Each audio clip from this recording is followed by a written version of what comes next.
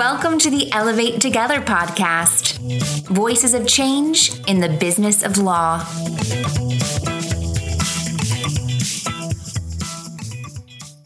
Hello, I'm Nicole Giantonio, the producer of the Elevate Together podcast. The impact episode you're about to hear features Brett Durand, Legal Operations Director at Sempra.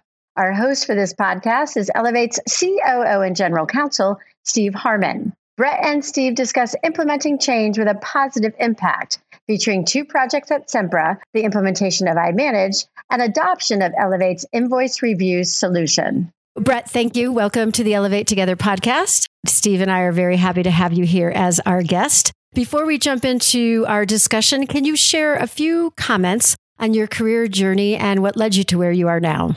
Yeah, sure. Well, I started off in business school in a graduate MBA program and graduated right when the dot-com bubble was bursting. I had envisioned going into some kind of tech consulting, but ended up instead at a patent law firm doing technical advisor work for patent procurement and litigation. Went to law school part-time and realized upon graduation that I didn't want to practice. And I was always a better business student than I think I would have ever been a lawyer. So I decided to go the business route and started with Pfizer in their audit group at first, and then in their legal technology group. It landed me in discovery, information governance, and eventually legal operations at Pfizer. I was there for about 12 years, and I moved out to the West Coast to join Sempra in a legal operations director role in 2016. That's how I wound my way up here. Thank you. That's terrific. Our task today on this podcast is to talk about implementing change. There's two programs that you and I discussed in our lead up to today that we would love to have you expand on. Change that you've undergone at your organization or a prior organization and the impact that change has had. So I know the first one we discussed was using iManage. If you would give us some background on what change you were looking to make with implementing iManage, how that went, if there are any numbers or anything you can share about your experience, we'll be happy to talk about those. Sure. Our iManage program was actually a welcome change to our doc management system. We had been using previously OpenText eDocs, and then we moved into Documentum shortly after I joined the company in 2018. That was very difficult change to move people from something that's very legal and law department oriented to something that's a little less so and more enterprise in nature, the OpenText platform. So we were using that for several years. And then I believe OpenText bought Documentum. So we were thinking about moving off the platform from an enterprise perspective. It led to the law department needing to figure out, what do we want to use? Do we want to use something like SharePoint or OpenText or something that the enterprise is moving toward? Or is there an opportunity for us to really look at what our use cases are, what kind of technologies are out there to support that? And that led us to NetDocuments and iManage as potential opportunities. What's nice about those platforms today, at least a couple of years ago even, is that they're subscription-based, they're cloud-based, whereas previously you would need to install IT hardware and architecture within your organization, which a company that's not a law firm is reluctant to do because it's more cost and it's not consistent or aligned with enterprise architecture. It's now easier to do something like this where you're subscribing to the service rather than installing and managing the service yourself. So it became an option for us, a very viable one. And we went through a very rigorous RFP program. We involved people early on to really evaluate the solutions, to participate in our RFP, to participate in the design sessions once we selected iManage, and got great adoption right off the bat. We have 3 different business units using it. Our holding company law department uses it, Sempra. We also have the SDG&E law department and the SoCalGas law department, both of which are also using it. We had representatives from each practice area, usually a paralegal or an attorney who was really focused on doc management, doc retention, and more process oriented. We integrated iManage with our Team Connect system so that once you create a matter in Team Connect, which is a very robust process already in the law department, you're automatically going to create your container in iManage where you're going to save your documents. We were able to configure iManage so that the taxonomy and the folder structure that's created within that container is consistent with what an attorney in that practice would expect to see. So I think by having a vision of what we're trying to get to in terms of capability and then involving the attorneys, especially early on in the process, landed us in a place where right out the gate, people are using the doc management system far more than they ever were before. One of the 2 other utilities, so SoCalGas, for example, they hated doc management systems that we had offered them in the past. Part of that's technology limitations in their facility in LA, but they had been using file shares for the longest time. And at Pfizer, we were using file shares quite extensively and then changed over to something more structured. And, it's remarkable how great that transition is. You're able to find things, you're able to share information. You don't have to recreate the wheel. The search capability is out of this world compared to a file share. So I feel like we brought SoCalGas at least 10 years into the future by deploying a system that they could actually use, get information from, store information to in a much easier way. And this all happened during the pandemic, which was, I think, especially difficult from a change management perspective, but it actually ended up being a little bit of a saving grace. One is that the limitations, some of the technology limitations in LA are network related in that office. They weren't an issue. So you see a lot of latency in that office for whatever reason. It's an older office. It needs a complete overhaul. I've heard from our IT folks. That's no longer a factor when we're rolling out iManage because everybody's on their home network. We were also able to do a lot more virtual learning rather than in-person learning. It's always harder to get people in the same place and time, especially when you're dealing with lawyers. But for them to have options to dial into training, it was a lot better received, I think. Bottom line is that we've seen literally a tenfold increase. If we look at the average number of documents we save as an organization to a doc management system going back to 2013 when we're using eDocs, 2018 when we're using Documentum, that number drastically reduced because the system was so difficult to use. And now we're tenfold higher than we ever were in terms of creating content, saving content. That number alone suggests to me that there's a lot of value. People are finding the system easy to store documents in. And I can only imagine what that means from a knowledge sharing perspective, what kind of baseline of documents we have to search for and utilize when we need to create similar documents going forward. Not to mention just the record retention and accessibility piece to this and the risk mitigation piece of making sure that we have all the documents we need for a matter. That's excellent observations, Brett. One of the things that resonated with me is it sounds like you spent an awful lot of time focusing on the organizational adoption aspects of it. In particular, you mentioned how you got representative users from each of the groups early on in the process to validate the design. And one of the mistakes I know I made early in the process or early in my career was to assume that people would see the benefit of these technology platforms and naturally gravitate towards them. And it was the old notion that if I build it, they'll recognize the value of it, they'll immediately come. And that didn't actually play out. So one thing I'm curious about is how you selected the pool of early testers or early implementers, users of the technology. Did you look for your biggest critics, your skeptics? Did you look for the people that you thought would be most likely to be advocates for the system? Was there any method to the madness, or did you draw names out of a hat? How did you address solving the problem of putting together a robust user group community to make sure that you optimize for success? Great question. We were very focused on people who were both critics because doc management's important to them. Our litigators, for example. The easiest one, I think, and I've done this several times now, deployed these doc management systems to the lawyers. Litigators are always the group that has the most documents, period. And they don't really have a client per se within the company. So our commercial transactional group, they might have the business development technology that the business development group uses, or the procurement group or the sales team, right? So they're kind of beholden to other technologies, where regulatory group, litigation group, they're somewhat standalone. They need to drive the process. So they're the most interested in getting it right, I think. They're the ones who would struggle most if we implement something that's going to be catastrophic, and they're going to be the happiest if we implement something that's good. So the litigators were the easiest ones to pick from, because I constantly heard from certain folks that they wanted this to work. There was one person who he just literally sent me an email, or maybe he mentioned it at a meeting. He said, I want to be able to walk into a courtroom with a tablet and have everything I need for that case on that tablet.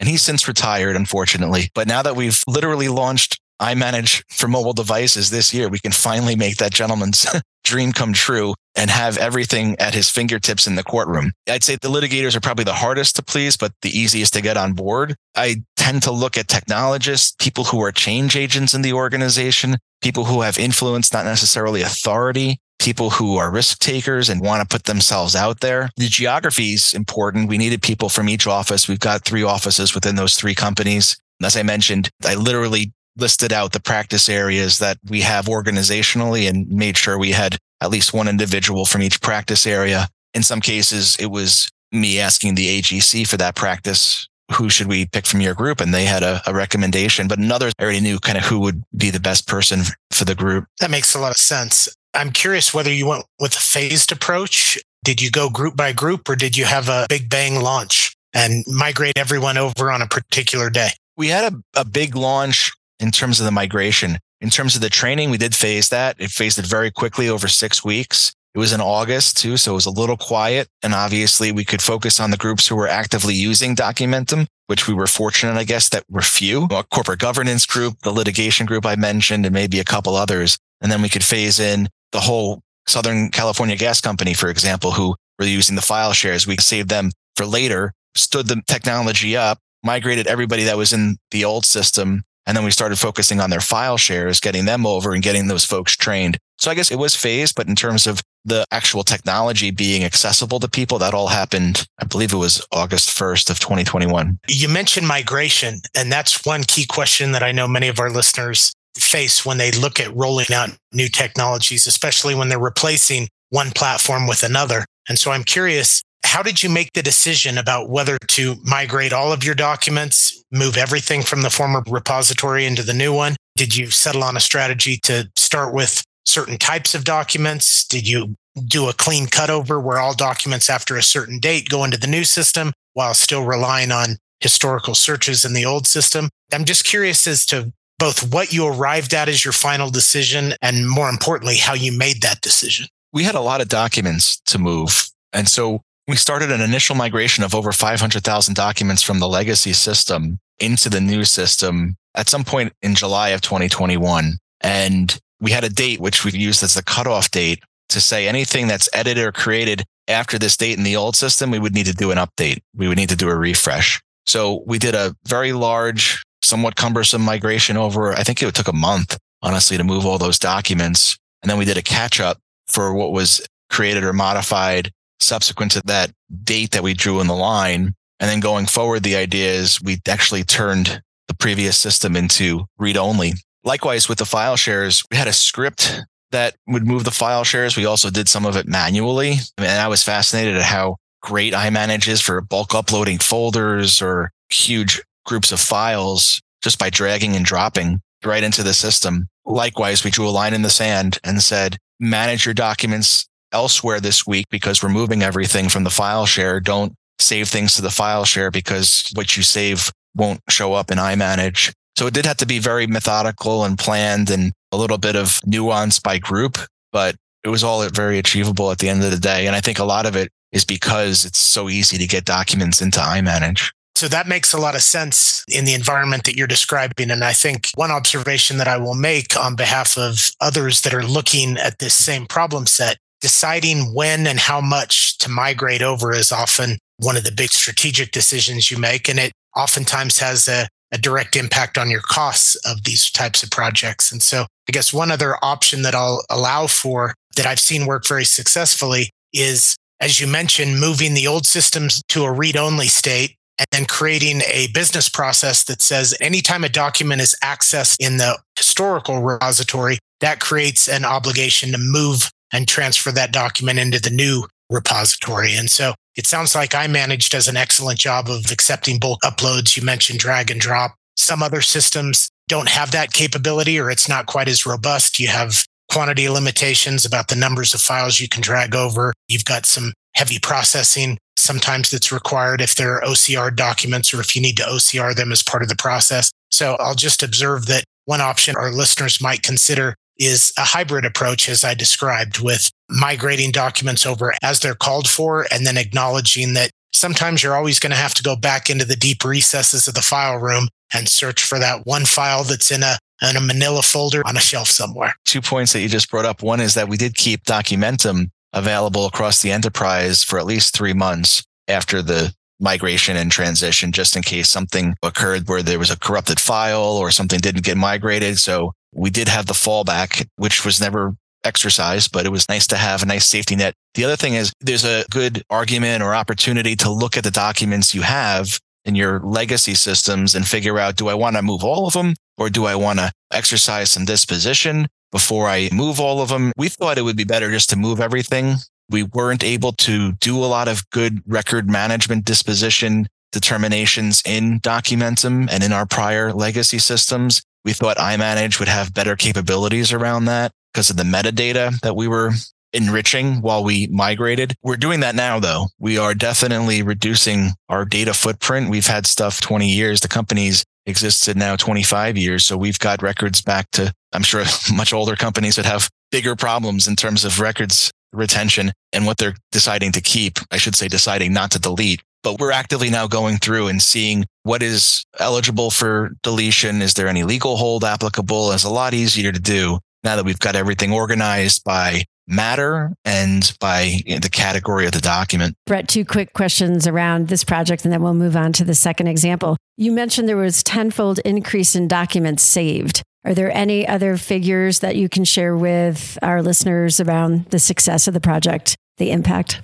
We have measured logins. So how often are people actually accessing the system? That's increased about 5-fold. So we have more users accessing the system more regularly, about a 5-fold increase in that as well. Partially that is because SoCalGas, again, wasn't using the system. They were using their file shares. I don't have metrics on search. I've heard anecdotally that we have a lot happier people that are searching for documents and they can find what they need versus other systems were a little bit more cumbersome. I hear great feedback all the time just about the functionality, the usability. We have fewer issues with respect to system downtime, fewer help desk issues, I'll call them, with our IT support. So I think across the board, it's just been a very positive experience. How about on the communication? Anything that you remember about the communication that you want to highlight, something you did different? Maybe you did video. Was there anything new? Did you get executive leadership buy-in so that they could convey to others that this was going to happen? Yes, I did draft emails for each of the general counsels to send out. I wouldn't say this is new or different, but I remember because of the fact that we were working at home and we needed to communicate multiple different times in different ways, and it was difficult to do that in person. When we launched the Documentum system, we had flyers on the wall and posters and things like that. None of that was relevant for this. We created a Teams channel, which was lightly used, but at least everybody was registered on the Teams channel. You could create a community for some frequently asked questions, links to training that way. We created resources on our website. Somebody at SoCalGas, actually, who's very tech savvy, created a much more aesthetically pleasing and feature-rich site for our deployment. So we used that for the other 2 businesses as well. Technology played a huge role in our communication strategy. And I just remember having a very metered approach in terms of what I was going to communicate when, by who, whether it was me or others, whether it was the general counsel, their AGC for a group, or the champion, what we call the iManage champion from each of the practice areas. We've also continued to meet monthly, that champion network. I think we've just recently backed out to bi-monthly, but since August 2021, actually since well before that, we had been meeting monthly during the evaluation of systems and the design. And now past deployment in August 2021, we've been meeting every month just to get a sense of what's going on with respect to iManage in your practice group. Do you see people using it? Are there any functions or features that aren't making sense? I never thought that we'd actually start using iManage Share. It's a somewhat of a difficult functionality, but it allows you to collaborate and share documents outside the company. So with law firms, and we actually have a few groups embracing some advanced features like that. So they're taking it way further than I had anticipated as, what would be the baseline for success. That's fantastic. Wonderful when that happens, right? And the idea of being able to work with your outside parties in a secure way using the tool. So let's shift our conversation to the second change initiative that you implemented. And of course, it's one that our organization, Elevate, worked on with Sempra. And that's the invoice review process. Same question. You wanted to implement change around your invoices and went through the process of evaluating multiple options. And we've had the pleasure of working together. So if you could describe both what was taking place before the change, how you implemented that change, and then the impact, that would be terrific. And that one came very much top down. That was our deputy general counsels. I guess it was back in 2020. I brought the idea to them because that's what I do, is try to see what other companies are doing and successes they're having. And I suggest probably 2 or 3 ideas a quarter. And that one they latched onto. They really like the idea of making invoice review easier for attorneys. Again, something that happened during the pandemic, during the lockdowns. People are spending all day at their computers. And the idea of having one less thing for our attorneys to focus on really appealed, I think, to my leadership, to my general counsels. That decision was made very top down. And as we rolled it out, again, the idea that attorneys are going to spend more time lawyering and less time looking at bills resonated with the attorneys for sure. There was some change management in terms of training. There was an MCLE offered, which lawyers love MCLEs, right? They need those. There was communications. I think there were updated billing guidelines that coincided with our deployment so that could accompany our communication to law firms. There was obviously communication to our community of counsel, which is our preferred law firm panel, who we do the vast majority of work with, so that they're aware that this change was happening. It was, I guess, a lighter touch to a broader audience. A lot of people touch invoices within Sempra and its family of companies. A lot of firms and stakeholders outside the company are impacted by this new service. There was great early acceptance of the process and understanding of the process. There were a few instances where we wanted to go deeper with the training and with the awareness because we were spending a lot of money with certain firms and needed to make caveats and carve-outs for how they were billing us just by the nature of the work and the amount of it. Thankfully, the Elevate service was flexible enough to accommodate that and script knowledge around it and eliminate any awkwardness that would have occurred without that kind of carve-out and those exceptions built into the process. That made it a lot easier. Brett, one thing I'm always curious when I hear about people instituting these types of bill review initiatives, what the primary driving functions are for why they're kicking off the process. You mentioned